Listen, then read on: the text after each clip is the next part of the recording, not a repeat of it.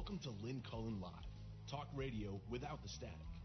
Email your questions and comments to lynn at pghcitypaper.com. And now your host, Lynn Cullen. I heard somebody say my name. Hello, how are you? It's it's Tuesday, March 26th, and I think I said it's Tuesday. That means Susan. Susan, I'm calling you in early because I'm afraid I might be incoherent today. I haven't talked to anybody yet, really, today, much. So I don't know, but I feel incoherent. Well, I'll do what I can to help. Okay, you. But I'm just reminding you that had not a group of my friends in the Midwest started texting each other at what must have been 7 o'clock their time, so that my phone was lighting up. Oh, you would not be up? I might not be quite as wide awake as I was. Okay. I mean, they... Okay. Well, wake up. It's a new day. I'm awake. This is the last time. This is the last time I have to do it. So early. Yeah, I know. Susan is coming back to the Middle West. Susan, I haven't talked to you since the Mueller report thing, and I realize. I mean, yesterday, I don't know. I think I was just I think I was in shock. I think I'm still in shock. And I'm wondering why it is that we always seem to get ahead of where we really are, how we misunderstand what's happening. Or whether we ever should be. I'm thoroughly aggravated at everybody. Because the Mueller report did exactly what the Mueller report was always going to do, what we knew it was going to do. I don't think so. What do you mean? What do you mean we knew it was going to? We were waiting for Mueller to save the effing country. Well, you were asking for too much. He always had a very limited question to research. I mean, and I'm a little irritated that he didn't see fit to draw a conclusion himself, but I think I understand why he didn't. I mean, I really thought he was leading that question. He is the presenter of evidence. He is not the drawer of the conclusion. Except insofar as he wants to charge lesser people. When it comes to Trump, he was not going to indict him because the Justice Department says you don't indict a sitting president. The most that he can do is present a compelling case, which he hopes Congress sees, to do the proper thing themselves. Give them the evidence. Give us the evidence. I think that's what he was doing. Which he hopes Congress sees. They haven't which seen he hopes it. Congress sees. I know. And I would remind you, Lynn, who stop screaming at me, we haven't seen it either. So now we're all pounding our breasts and screaming defeat, and we're being told to apologize. And I'm telling you, I don't think I'm in any different position than I was before the report came out. I still don't know what it says. I still don't know what the final outcome is going to be. And this is the wheels of justice are mostly unsatisfying and terribly, terribly slow. Everybody calm down and keep your eyes on the goddamn prize. We have one job to do. We always had one job to do. That job has not changed. It just doesn't have a thing where we can say that so-and-so said he colluded. I don't care whether Mueller says he colluded. In this case, I'm going to be like the Benghazi folks and the Hillary folks. I think, from what I've heard, there's plenty of evidence to suggest that even if he didn't manage to collude, he intended to collude, and I believe that. I think that what's going to happen is that he will, A, hopefully be defeated, and B, will get them all under all of the different laws that they've broken. He is not charmed. He is not untouchable. Let's let this happen. Really, Democrats got to stop doing this. Ooh, it didn't come out according to our script. You got to stop doing it. Just keep your eye on the goddamn prize and find us a candidate, work for him, screw all this stuff. We know what a sleaze he is. What do we care whether anybody says, oh, yeah, he's a sleaze? We know he's a sleaze. Get over it. How's that? That was pretty good, but I wish it made me feel better. Well, I mean it. I mean every word of it. I've been irritated since this whole thing started because I think the expectations were so far off course, and we're just reacting to all this headline clickbait, and everybody's still talking for the 15th day about what they don't know a fucking thing about, excuse my French. You're excused. No, I agree. I mean, with that, here we all are, all freaking out, and none of us have seen this thing. God damn it. And we might not. That's the thing. No, you might not. Well, that's outrageous. And I would suggest that it's always been a red herring anyway. Do you need the Mueller report to tell you that this man is a fraud and a creep and most possibly and probably easily provably a felon? No, but if it's easily provable a felon, there you go. Then why aren't we seeing, I don't know. I can't. Look, I know. Well, you really want me to walk you through the answer to that? There is an answer to that. I know that there is, no doubt, this guy is a crook. And no doubt, once he leaves the security of 1600 Pennsylvania Avenue, he is going to be gotten by the feds. Well, I think it's when he is dragged kicking and screaming out of the White House, holding the red button in his hand, screaming, I'll push, I'll push. Oh, dear. We have far more immediate problems than the Mueller report. Yeah. Okay. I just want to say that I retweeted this black guy's tweet today. I don't know him, but he said this. Dear good white folks, I know that the Mueller report has been underwhelming. Do not despair. If necessary, please report immediately to a person of color near you. We are well versed in crazy shit America does and have tons of fucked by the system experience. We can help. You bet. Prospective people. Oh. I mean, I am far more irritated and just as unsurprised by the reaction than by the report. Because it's not as catastrophic and it's not the victory that the Republicans are hopping up and down and screaming, unless the Democrats say, you're right. What a terrible thing. We didn't get what we wanted. They didn't win anything. We didn't lose anything. Well, if you watch media, everybody is saying, and I don't see how you can deny it, that this has been a wonderful week for Donald Trump and the Republicans and an awful week for Democrats. No? Well, because we're letting it be. We're letting other people tell our story as usual.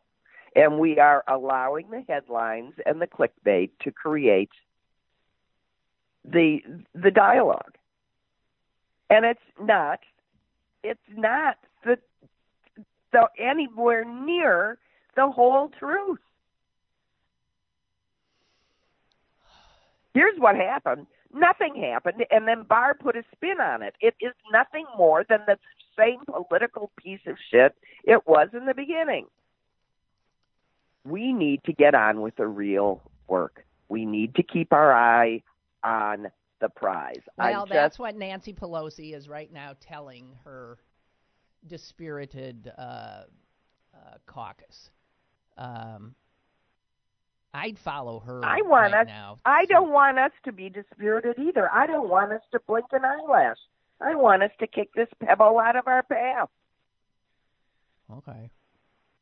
So we're never going to talk about it again? What for? Until we have something to talk about, let's not talk about it again. Okay.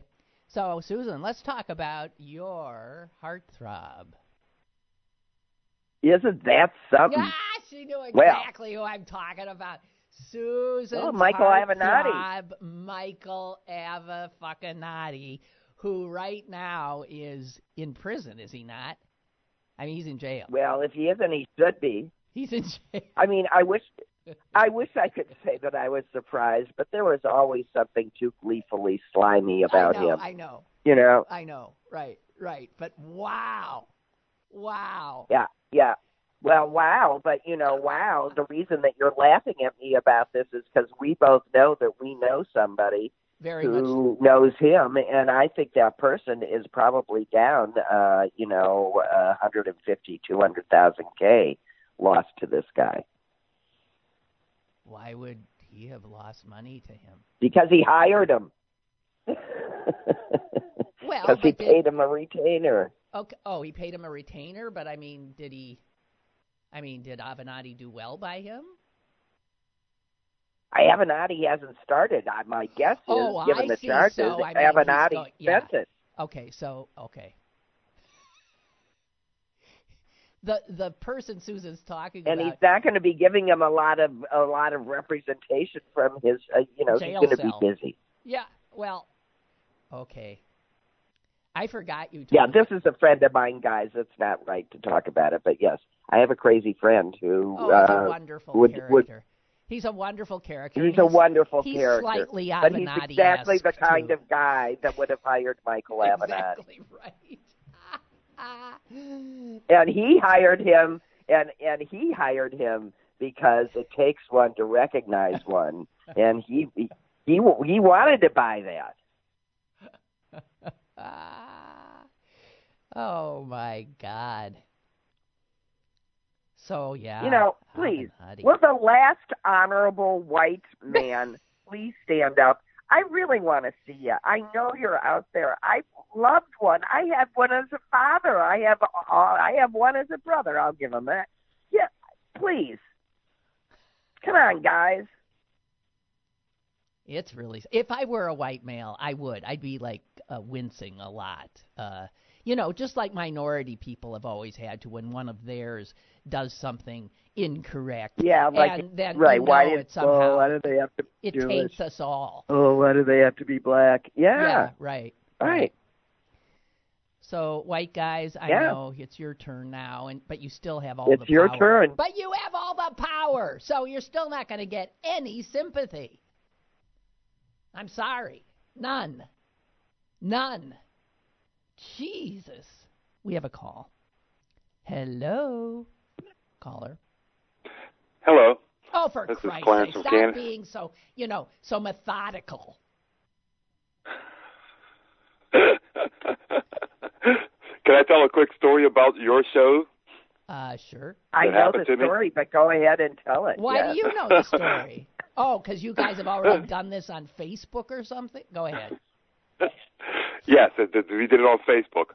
I have a friend that owns this cooking school kitchenware store in Greentree, and I always go up there and take pictures. And while I'm taking pictures, while the classes are going on, I'm telling little bad puns and jokes and things. So this man asked me, he says, are you from Canonsburg? And I recognized him. I said, yeah. And I said, did you go to Cannon McMillan? He says, no. He says, did you call? And then he asked me, did I call the Lynn Collins show? I said, yeah. And he says, I said, did you recognize the voice? He says, no, I recognize the bad jokes. His name was David Scott. My friend Jen. My hero. Shout out to David Scott. Yeah. It was so, buddy. It was so funny the way he responded like that. The friend who knows I do the bad jokes all the time, Jen, if she was drinking coffee, she would have done a spit take. I mean, she burst out laughing when he said. He was a cool guy. I like this. Oh man, that's great. He's been listening for years too. I mean, he brought up. I mean, we ended up having a conversation. He's been listening for decades. Since your beginning. So he's one of those guys. It was pretty funny.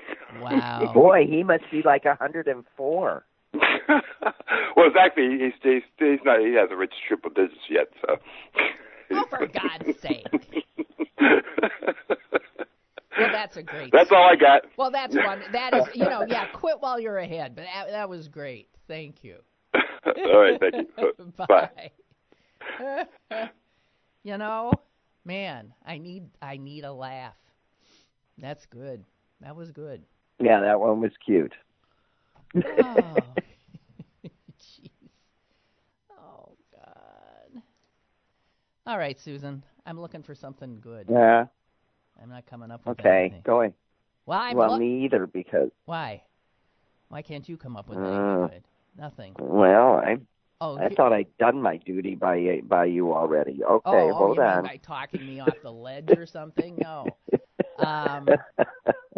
Hey, and do you see, this is news today. Okay, keeping our eyes on this could help candidates on our side.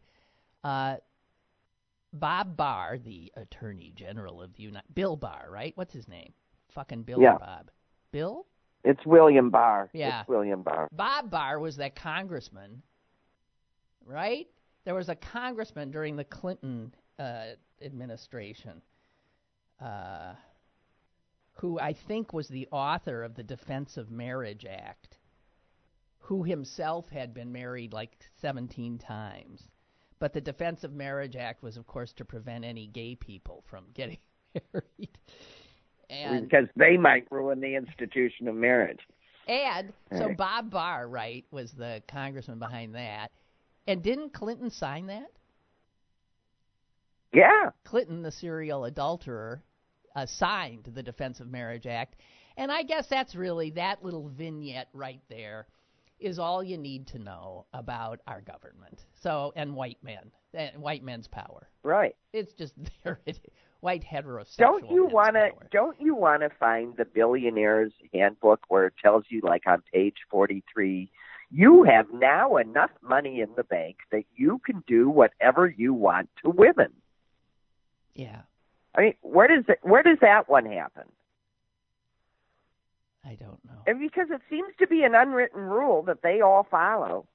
While we're here at a certain place, we get to satisfy all of our sexual fantasies and not give two hoots about the human being to whom we're doing it to, or who we're requiring to do it to us. Because it's so universal, you have to think there's a handbook for this. I think Rita Dove, I saw a poem of hers, I think it was in the New York Times, and I think the first line was, "You've got the job, he said to my breasts." Yeah. Well, I mean, he was looking at her boobs, and yeah, you got the job. Right.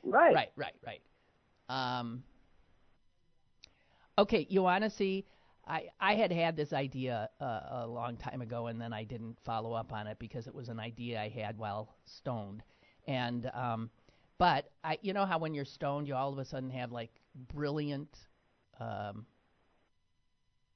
just sort of thoughts. Right? Absolutely. And if you I've done whole books. So you have to scribble them down real fast. And I was thinking I would just start doing, a segment of the show of, stoned, my genius stoned, utterances. I can't even see. I told you I'm incoherent today. And I had done a bit of a rant last week on menstruation. This is after, Susan, I had watched the short documentary. Yeah, end of sentence. Yeah, or end of sentence period. Yeah. Right. Did you see it by any chance? And I didn't see it, but I'm aware so anyway, of it. It doesn't matter because every woman in the world, no matter where she lives, and whenever she's lived, knows that menstruation is a taboo subject. It is simply, while nothing else is taboo, nobody really ever is to talk about menstruation. You don't. It is something to be. And I don't care how well equipped you are. There's nothing pleasant, or you don't get used to it, and it's not. There's nothing happy or miraculous about it. Well, no, but it is. No, it is. It is a symbol of the miraculousness of the female body. Okay. I'm serious. And of it is. Of the power of the female body. And it doesn't matter where. You can be in a culture in which you're the minute you get your period, you have to leave your home and go live in a hut and possibly die there, which happens to women in Tibet all the time. Or you can be like an Orthodox Jew, where all of a sudden you are unclean. Your husband can't touch you, lest he be, I guess, contaminated. Or you have to go to a ritual bath to be cleansed before he can touch you. And that would have to happen every month. This idea that we are unclean.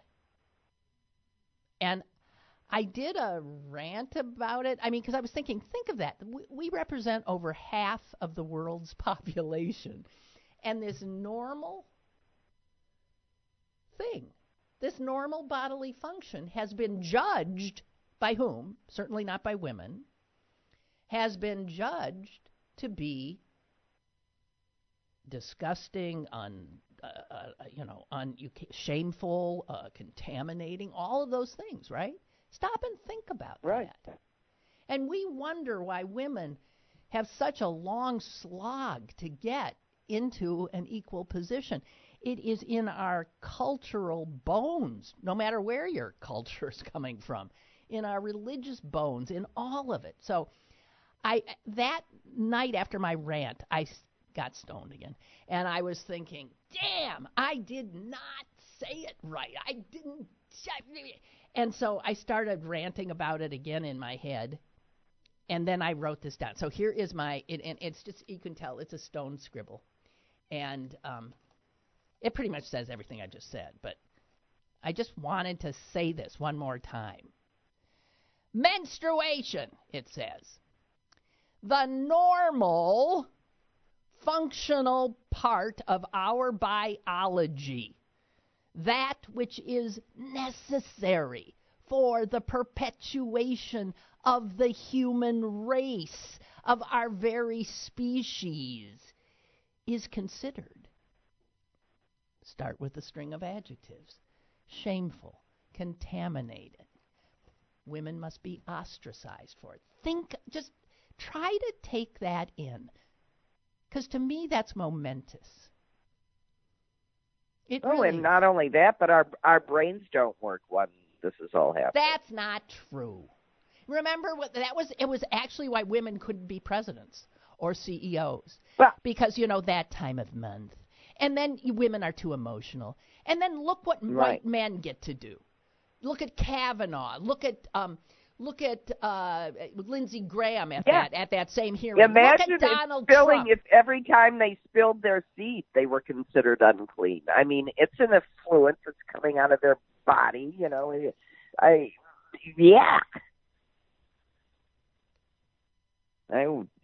no reason that you don't treat ejaculate the same way that you would treat menstruation. I mean, Right. Okay. So every time a man ejaculates, he should be ostracized.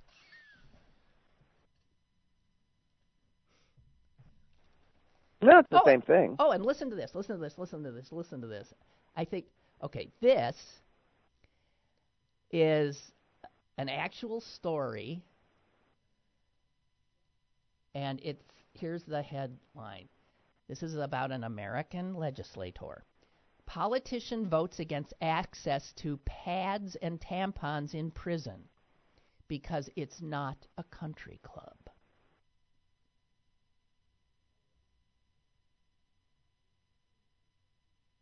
Hello, Susan. Somebody pick Susan up off the floor. Well, I'm trying to figure out what that's supposed to mean, that they are not allowed to have them. Right. Or that they have to pay for them. No, it's a luxury item, apparently, so they could just bleed all over the place. I mean, I don't know.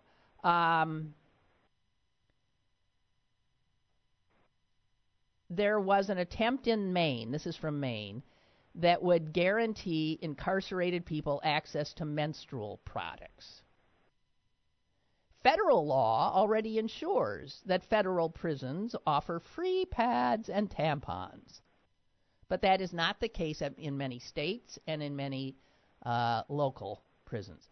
And you won't be surprised to know that it was 4 Republicans who balked at the idea and voted against it. And Richard Pickett said this: incarcerated women should not get more access to menstrual products because the jail system was never meant to be a country club.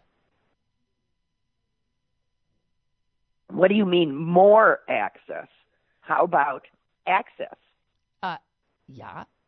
Can you even frigging believe it?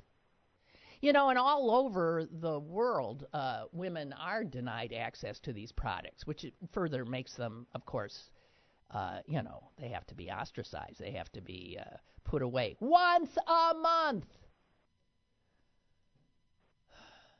What they say is that in prisons all over this country, women are forced to make their own pads. They use clothing or notebook paper. They do whatever, Can you imagine? It's not considered a necessity because men don't menstruate. No, they just stick us in a tent till we're done. God in heaven. I am getting... Out of sight, out of mind. I can't take much more. I'm serious. Okay, Well, let me tell you what disturbs me more than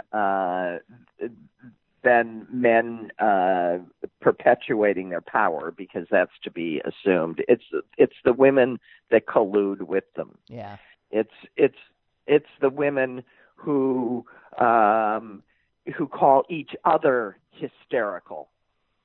I won't use that word because it takes a piece of our body and makes it into the definition of someone who is not sane. So, if you're hysterical, it comes from your hister. My hister? Your hister? Well, if you have a hysterectomy, what do you lose? I'm losing my hister. Yeah, that's right. What is my my hysteria? And that's where it's the seat of hysteria. Our women organs make us hysterical. Yes, hysteria. Fuck everybody. White men. Well, I remember particularly when I was a young mother, and I had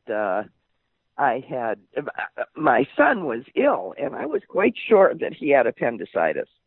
I not only sure, I knew without a question that he had appendicitis, and my regular pediatrician was not there, and there was a new doctor in the practice that I didn't know, a woman. She was taking the calls. She refused to speak to me. She had me put Eric on the phone. She told Eric I was, quote, hysterical. And the kid had the stomach flu, and if he still didn't feel well in the morning, to come into the office. And one of the biggest fights we ever had is that my husband conveyed that message, and as if he agreed with it. And let's just, end of the story is, of course, Arlie had appendicitis. And he was operated on the next day. Right. But I went into that office and I demanded to see that woman. And I said, I will never see you as a doctor, but if you learn one thing, don't you ever call another parent, particularly a woman, hysterical. Shame on you. Not only were you wrong, but you demean all of us when you do that. Shame on you. And that was the end of that. I was mad. Yeah. I'm going to give people something else to be mad about. Yesterday in the state legislature here in Pennsylvania, the first Muslim woman in that body was sworn in. And before she was sworn in, they, of course, started with a prayer. And it was another woman, representative from, Republican, who offered the prayer. I've been looking for the actual prayer. I've been sifting around here. Well, it had to be in the name of Jesus, right? Jesus? It was. It was. She, in the course of something like 2 minutes, said Jesus like 18, 19 times. And she also thanked President Trump. And Jesus, Jesus, Jesus. It was just such an affront. And actually, can you imagine this? She's doing this. It's supposedly an invocation. And it got so outrageous that people on the floor started screaming out, objection! I mean, during the prayer. Objection. Well, good. Yeah? Good. Good. Jesus. Wait. Better than if they sat there quietly accepting it. I have it here. Is there any way we can run this? Yeah? Here. Okay, Amy's going to try to see if we can. I have not heard it, but this is somebody then who is going out of their way, not certainly to welcome a new member of their deliberative body, but to insult her in the name of Jesus. I mean, to use her religion as a way of it just, we're living in a time that, everywhere you turn, you're blown away. Blown away. God Almighty. I despair, Susan. Don't despair. Okay, let's hear the prayer. Seriously, can we listen? Let us take a moment, please, before we continue to Representative Borowitz. Pray. Here we go. Speaker. Let's pray. Jesus, I thank you for this privilege, Lord, of letting me pray, God, that I, Jesus, am your ambassador here today, standing here representing you, the King of Kings, the Lord of Lords, the great I am, the one who's coming back again, the one who came. Do you hear anything? Because I don't hear anything. Oh, Susan's not hearing it. And I'm so privileged to stand here today. Is everybody so thank hearing you for this? this honor, Jesus. God, for those that came before us, like George Washington in Valley Forge, and Abraham Lincoln, who sought after you in Gettysburg. Jesus. I'm not hearing and it. the I'll founding tell you fathers that in much. Independence Hall. Jesus, that sought after you and fasted and prayed for this nation to be founded on your principles and your words and your truths. Jesus. God, forgive us. Jesus, we've lost sight of you. We've forgotten you, God, in our country. Oh, and we're asking she's almost you to in forgive tears, us, Susan. Jesus. That your Jesus, promise in your word says that if my people who are called by my name will humble themselves and she's pray almost and in seek tears. your face and turn from their wicked ways, that you'll heal our land. Jesus, you are our only hope. Jesus, you are God, only hope. I pray for our leaders, Speaker Turzai, Leader Cutler, Governor Wolf, President Trump. Lord, thank you that he stands behind Israel. Can you hear it now? Lord. No. I'm laughing at you. Never mind. That we're blessed because we stand by Israel, and we ask for now the peace of she's Jerusalem brought Israel as into your word it. says, God. This is a friggin' prayer to start the that we overcome evil with good in this land once again. I claim all these things in the powerful, mighty name of Jesus, the one who, at the name of Jesus, every knee will bow and every tongue will confess, Jesus, that you are Lord. In Jesus' name, amen. She's saying everyone will bow and profess that you are Lord Jesus. That's how she welcomes a Muslim. Let us understand, too, that there are Jewish members in that house to whom that is it's just punch, punch, punch. There are atheists in that house, I would imagine, or doubters. There might be Hindus, I'm not sure, Sikhs. It doesn't matter. There is no state religion. Apparently, that's not true either. This is a country in which there is a mythology that we've all been taught is a reality, and then there's a reality which every time we encounter, we're gobsmacked. Jesus! Literally. We have a caller.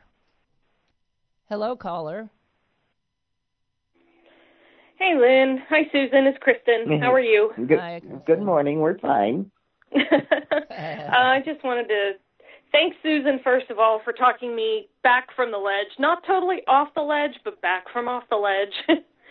So I truly took what you said to heart. So thank you for that. You're welcome. Number 2, as far as pediatricians go, Susan, I ran into the same thing with my daughter when she was 3.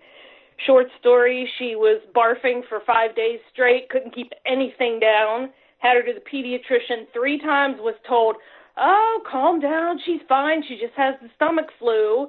And I kept telling them, but she kept complaining of a sore throat, and they're like, well, she's been throwing up, dummy, what do you think's going to happen? And the 4th visit, finally I saw a PA that took one look at her and said, she's dehydrated, she needs to go into the hospital. Sure enough, they ran tests, she had a strep infection. So there you have it. Yeah, yeah.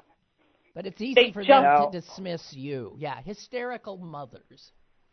Exactly. They just don't listen. I pulled her from that practice, and I just took her to see a family doctor from then on out because I got tired of constantly, between the nurses and the doctors, being put down constantly. So I was like, I'm done. Bye. Yeah. Well, unfortunately, or fortunately, you learn very early on that I think especially with doctors, you got to come, your kid, yourself, you really have to advocate. And I don't care whether it's for your child or for yourself. Doctors are not infallible. So we all need to pay attention and remember to be advocates for ourselves and our kids. But so thank you for backing me up. Yeah. Thanks, Kristen. Hey, you're welcome. Have a good day, guys. You too. You too. Bye-bye. You too. Bye. I'm sure I know that happens all the time to women. Oh yeah. And I just don't want us to accept it anymore. When someone, gives you any kind of little ladying or I'm the expert, you're an idiot behavior, you just look at them. And you look them right in the eye and tell them to cut it out. Do not dismiss me. I mean, I don't. We've got to start doing it because it's the culture. It's the way we're treated. I was reminded yesterday. There was someone was in my house and her eyes lit on a book in my that I haven't opened for a million years, but. She said, I'm really interested in this title, and it was called The Lost Art of Healing. And it was written by a Harvard MD who I had the privilege of interviewing back in the 90s. And his name was Dr. Bernard Laun, Laun, I believe. He was a co-founder of... I don't know, some doctors' organization against nuclear war that won the Nobel Peace Prize at one point, and he, in fact, was charged with picking it up. So he had gotten the Nobel Peace Prize, and he was just brilliant. And he felt that doctors, that it's getting worse and worse and worse. And I mean, this was in 95. If he saw the way doctors now roll in with a computer and they rarely look at you or, how and he said that you got to sit, talk to these people, talk to them, know them, notice them, look at them, touch them. It was such a big part of his thing. And do you know, when we were done with the interview, he said to me, you have a hypothyroid condition, don't you? And I said, I do? I said, well, I do take Synthroid because half my thyroid's gone. And he said, right. And I said, well, why did you know that? And he said, I can't remember. It was something in my eyes. Susan. Is that weird? Well... No, no, it's not weird. I mean, he's observant, and that's what makes him a good doctor. Anyway, I don't know why that whole thing made me, I have the question for you. I'm sure you've discussed it, but I haven't discussed it with you. And that's, what was your reaction to the Southern Poverty Law Center firing? Maurice Dees, the founder of the Southern Poverty Law Center, has been tossed out, left, pushed out of... and so has the other founding guy and the board of the head of the chair of the board. Well, as you know, so, I have not been a particular... I mean, it's not that they do good work, but I know that I didn't think they were organization that we should give money to, because I'd done some, just a little due diligence and found that they are sitting on this just huge endowment. As it turns out, Maurice Dees, as well as being a great civil rights attorney, was a master fundraiser.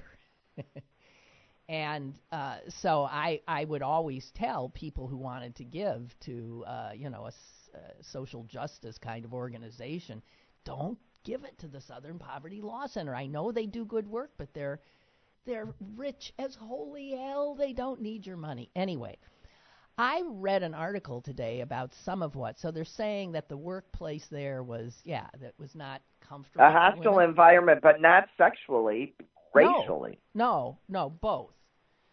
But then, did you read any for instances? No. Because the for instances were, I wish I'd brought it in. You were underwhelmed. Yeah, as usual. I mean, just extraordinarily underwhelmed. It said that he had a penchant for coming, here's how they said it, coming up behind women and putting his hands on their shoulders. Now. Yeah, I'm underwhelmed. I would not feel threatened by that. And honestly, if I didn't like it, I'd turn around and say, exactly. Stop lurking.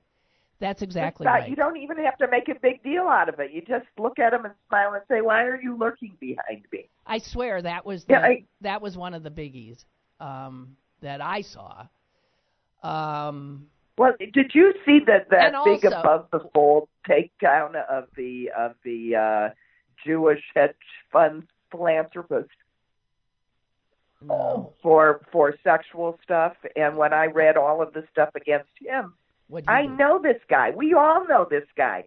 He's the guy that makes, that has absolutely no intention of even touching you, but he makes sexual jokes and comments, and he'd be horrified if he thought that you were.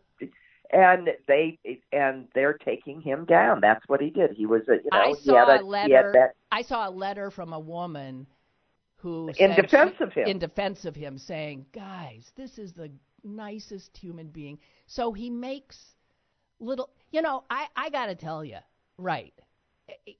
We gotta be careful, If a guy comes up behind me and puts his hands on my shoulders, I sometimes will look at that as, if we're working on something together, as almost camaraderie. Right. I'm sorry. Every time somebody touches me, I don't feel violated, but we now have people, women, who feel violated by a look, a touch, and it doesn't have to be, it's not like he grabbed her boobs. I mean, Jesus, God. I don't want to live in that world. I don't want to live where people can't touch. Well, I don't even like the Me Too name. Because you want to know the truth? It's not about me. It's about other people behaving themselves. I'm not a little victim here. I want you to stop victimizing me. I'd rather have it and cut it out. Yeah. Hashtag cut it out. Hashtag cut it out. It's not Me Too. I don't like that at all. I've never liked that at all. Well, and now it's being, and if we allow this to continue, it's going to discredit very real problems. Exactly. By trivializing them. Exactly. And it's terribly important that we don't allow that to happen either.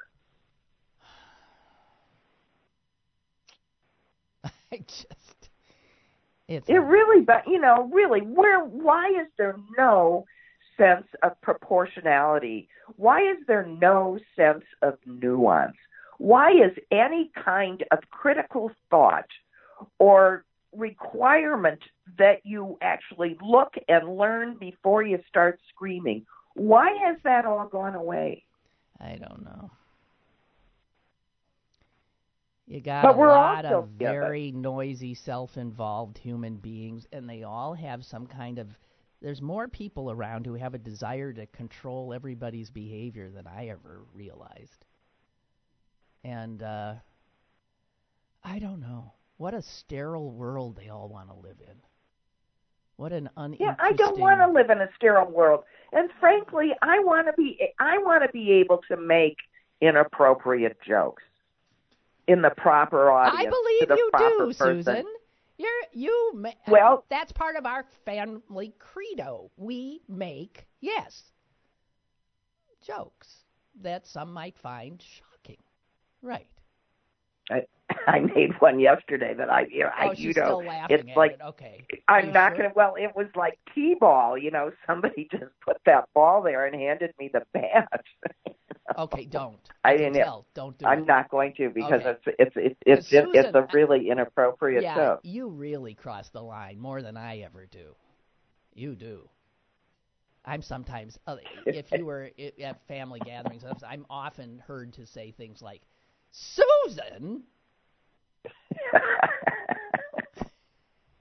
In shock. We have a caller. Susan. We have a caller. Hello. Okay. Hey, Lynn. Hey, Susan. It's Mike in D.C. Hi, Mike in D.C. Hey, Mike. So I have to be, because I'm a gay guy, I feel like this connection with women.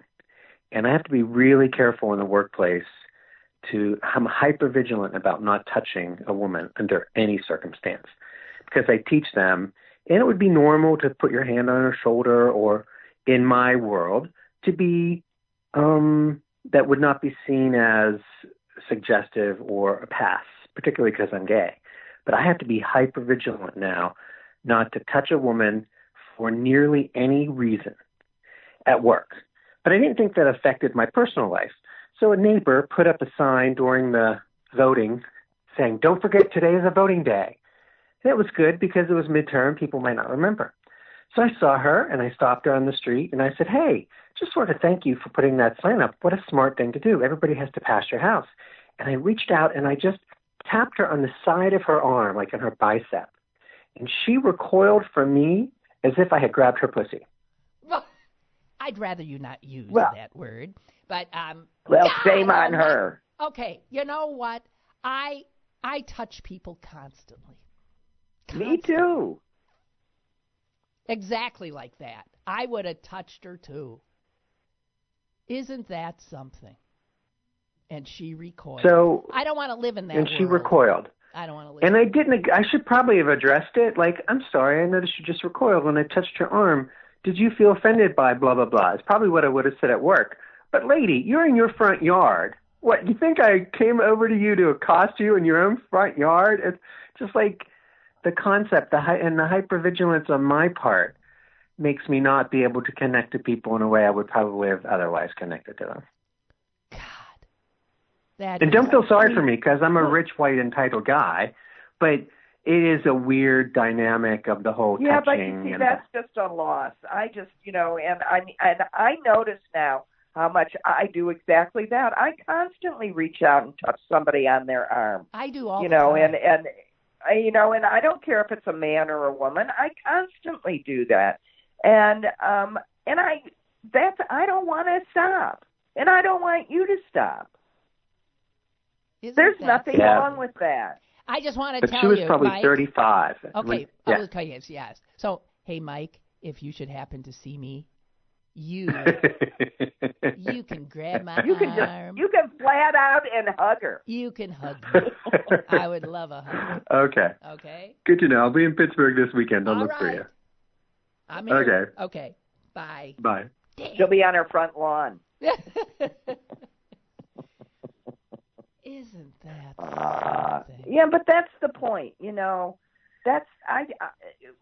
We can't just all walk around in straitjackets and muzzled all the time. We can't legislate this. We can't police this. Please, people, use your common sense. Well, we're not. This is coming from young people. This is coming. Well, it is, and they're intolerant and awful. I have to tell you, because every time I suggest that these are very blurry lines, I get told in no uncertain terms that no, they aren't blurry lines. Right. But I don't believe in safe rooms at universities. I don't think that conservatives shouldn't be allowed to talk at universities. Right. I don't think if you don't agree with the point of view of a professor, you throw them off campus. Oh, how did we come to this? Well, this comes from our end of the spectrum, and it's but it does. But disgusting. it comes from being so far left that you're absolutely no different than the far right. That's right. You'll join up right there in the autocratic and busybody era. And my way or the highway. Yeah. My way or the highway, you may not question the rule. What a dull, white bread fucking world you guys want. All righty. We have a caller. Hello. Hi, ladies. Ray in Lawrenceville. How are you today? We're fine, Ray. Good, good. You know what we've lost is, on both sides, especially the extremes, any sense of discernment. We just, everything has to be 100 or 0. And right. It makes navigating this world nearly impossible. Nearly impossible. Yeah, it's all zero. It's zero tolerance, which is the refuge of the unthinking, yes. would-be Stalinists. It's just ridiculous. Yeah. Discernment becomes bigotry. If you don't believe 100%, then you're a bigot. You hate us. Right. Right. I don't know how to navigate that. I don't have the rules in my head for that one. And stop and think what all of this kind of thing gets us. It gets us to a place where you would never have an argument. No one, because nobody would dare speak the words or the thoughts that you're not allowed to have. It'd be like living. There would be no growth. No. That's right. There would be no growth, no change. Right. We only learn by that kind of discourse. Right. Where, okay, I say a thing, and you tell me how wrong I am, and maybe I learn I was wrong. All right, thank you. But if I can't say it, or by saying it I become an evil person, well, then everybody just digs their heels in, and you get nowhere. You get nowhere. Right. Now, here's a question. If you two ponder this one, I wonder, like these the evangelicals who look forward to the end of the world, right, and who are intelligent and educated, but have been brought up to believe in their hearts something that's demonstrably untrue. Does that make a crack in their brain that other bullshit can get in easier? If we believe something that is demonstrably untrue on principle, I'm going to believe that, even though I know there's facts against it. Does that create a crack in us so other bullshit can get in? Yes, it's called faith. And it's not just religion, but there are other things. No, I understand that, and I'm not applying that term to religion. I see. It's just blind acceptance. It's unquestioning. It's blind acceptance. If you can't prove it, you just have faith that it's true. You believe it. Yeah, right. And if you accept little evils, one on top of another, eventually the big evil doesn't seem so bad. Well, that's true. Did that happen in Soviet Union? Did that happen in Nazi Germany? Well, sure. Little cracks. Little cracks. Yeah. It happened in the United States of America in 2 years. Yeah. Yes. You look at these hyper-successful politicians that look reasonable, but they've accepted little things from their youth. Little prejudice, little hate, little unreasonable beliefs, and now they're able to swallow Donald Trump no problem. Just to keep their power. No problem.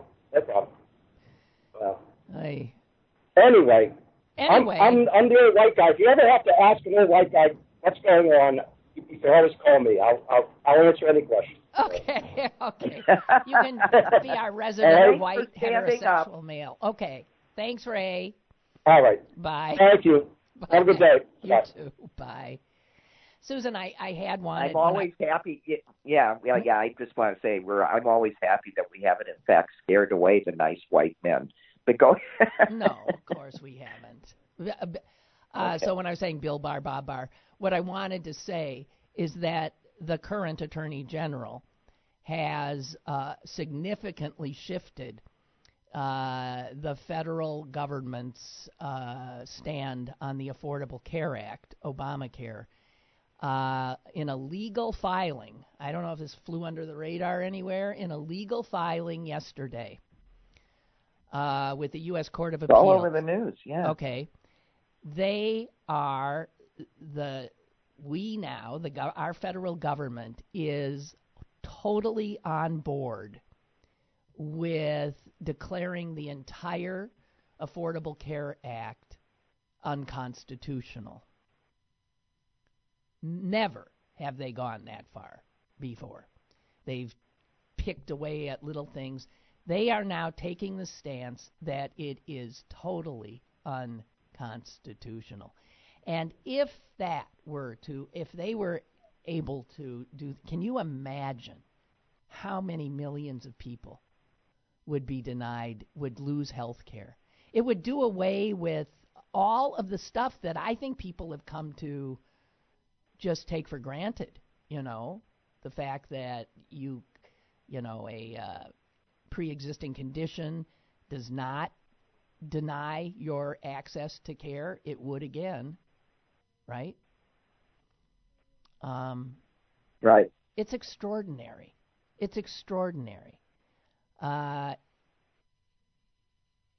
So it says here the Department of Justice. I can't. Well, yeah. I was about to say I can't imagine they would do it. Well, that's what we always say, but then they do. But now I think that they could. But this is one of those cases where the basic principle of, no matter how unpopular it starts out or how incomplete it is, at this point it's a right granted, and if the Supreme Court takes it away, that's a real problem. Yeah, well, you could say that about Roe v. Wade too, which looks like it's it's going to be the same problem if they do that. I mean, you just and it's for that reason that I have a hard time believing that they would. You can't grant a right to people and then take it away. Because even if it starts out as a privilege, once it's granted, it's a right. And when you take it away, there is outrage. It would be like that if they start, with all these slashes to Social Security and Medicare, even if no one's paying attention, when it starts hitting the fan, you bet they'll pay attention. Yeah. You can't have people relying on legislation and in fact giving up information that they otherwise would not give because that legislation exists. Right. I.e. things with pre-existing conditions. If you take that all away from people, there will be very real outrage, and it will be felt in the voting booth. Well, and it is for that. Yeah, this could be. It is for that reason that I think that the court would be more temperate that they otherwise would be. Well, we'll see. We will see. We will see. I'm wondering what they're going to do with the gerrymandering. That's the one where I think that they could get away with whatever they damn please, and it has one of the most far-reaching consequences. Yep. Yeah. Well, unbelievable. It's bad stuff. We're out of time, I'm so happy to say. Okay, well, we've done it again. Yes, and thank you, Susan, and safe travels back home. Okay, yep. Next Tuesday from the Midwest. Okay. All righty. Okay. Bye. Bye. Thank you. Okay, guys, I'll try to snap out of my funk, but I wouldn't put a lot of money on it at this point. I'm sorry.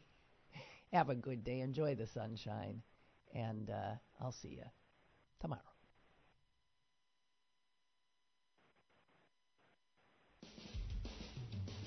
Lynn Cullen Live, Monday through Friday from 10 a.m. to 11 a.m. and archived at pghcitypaper.com.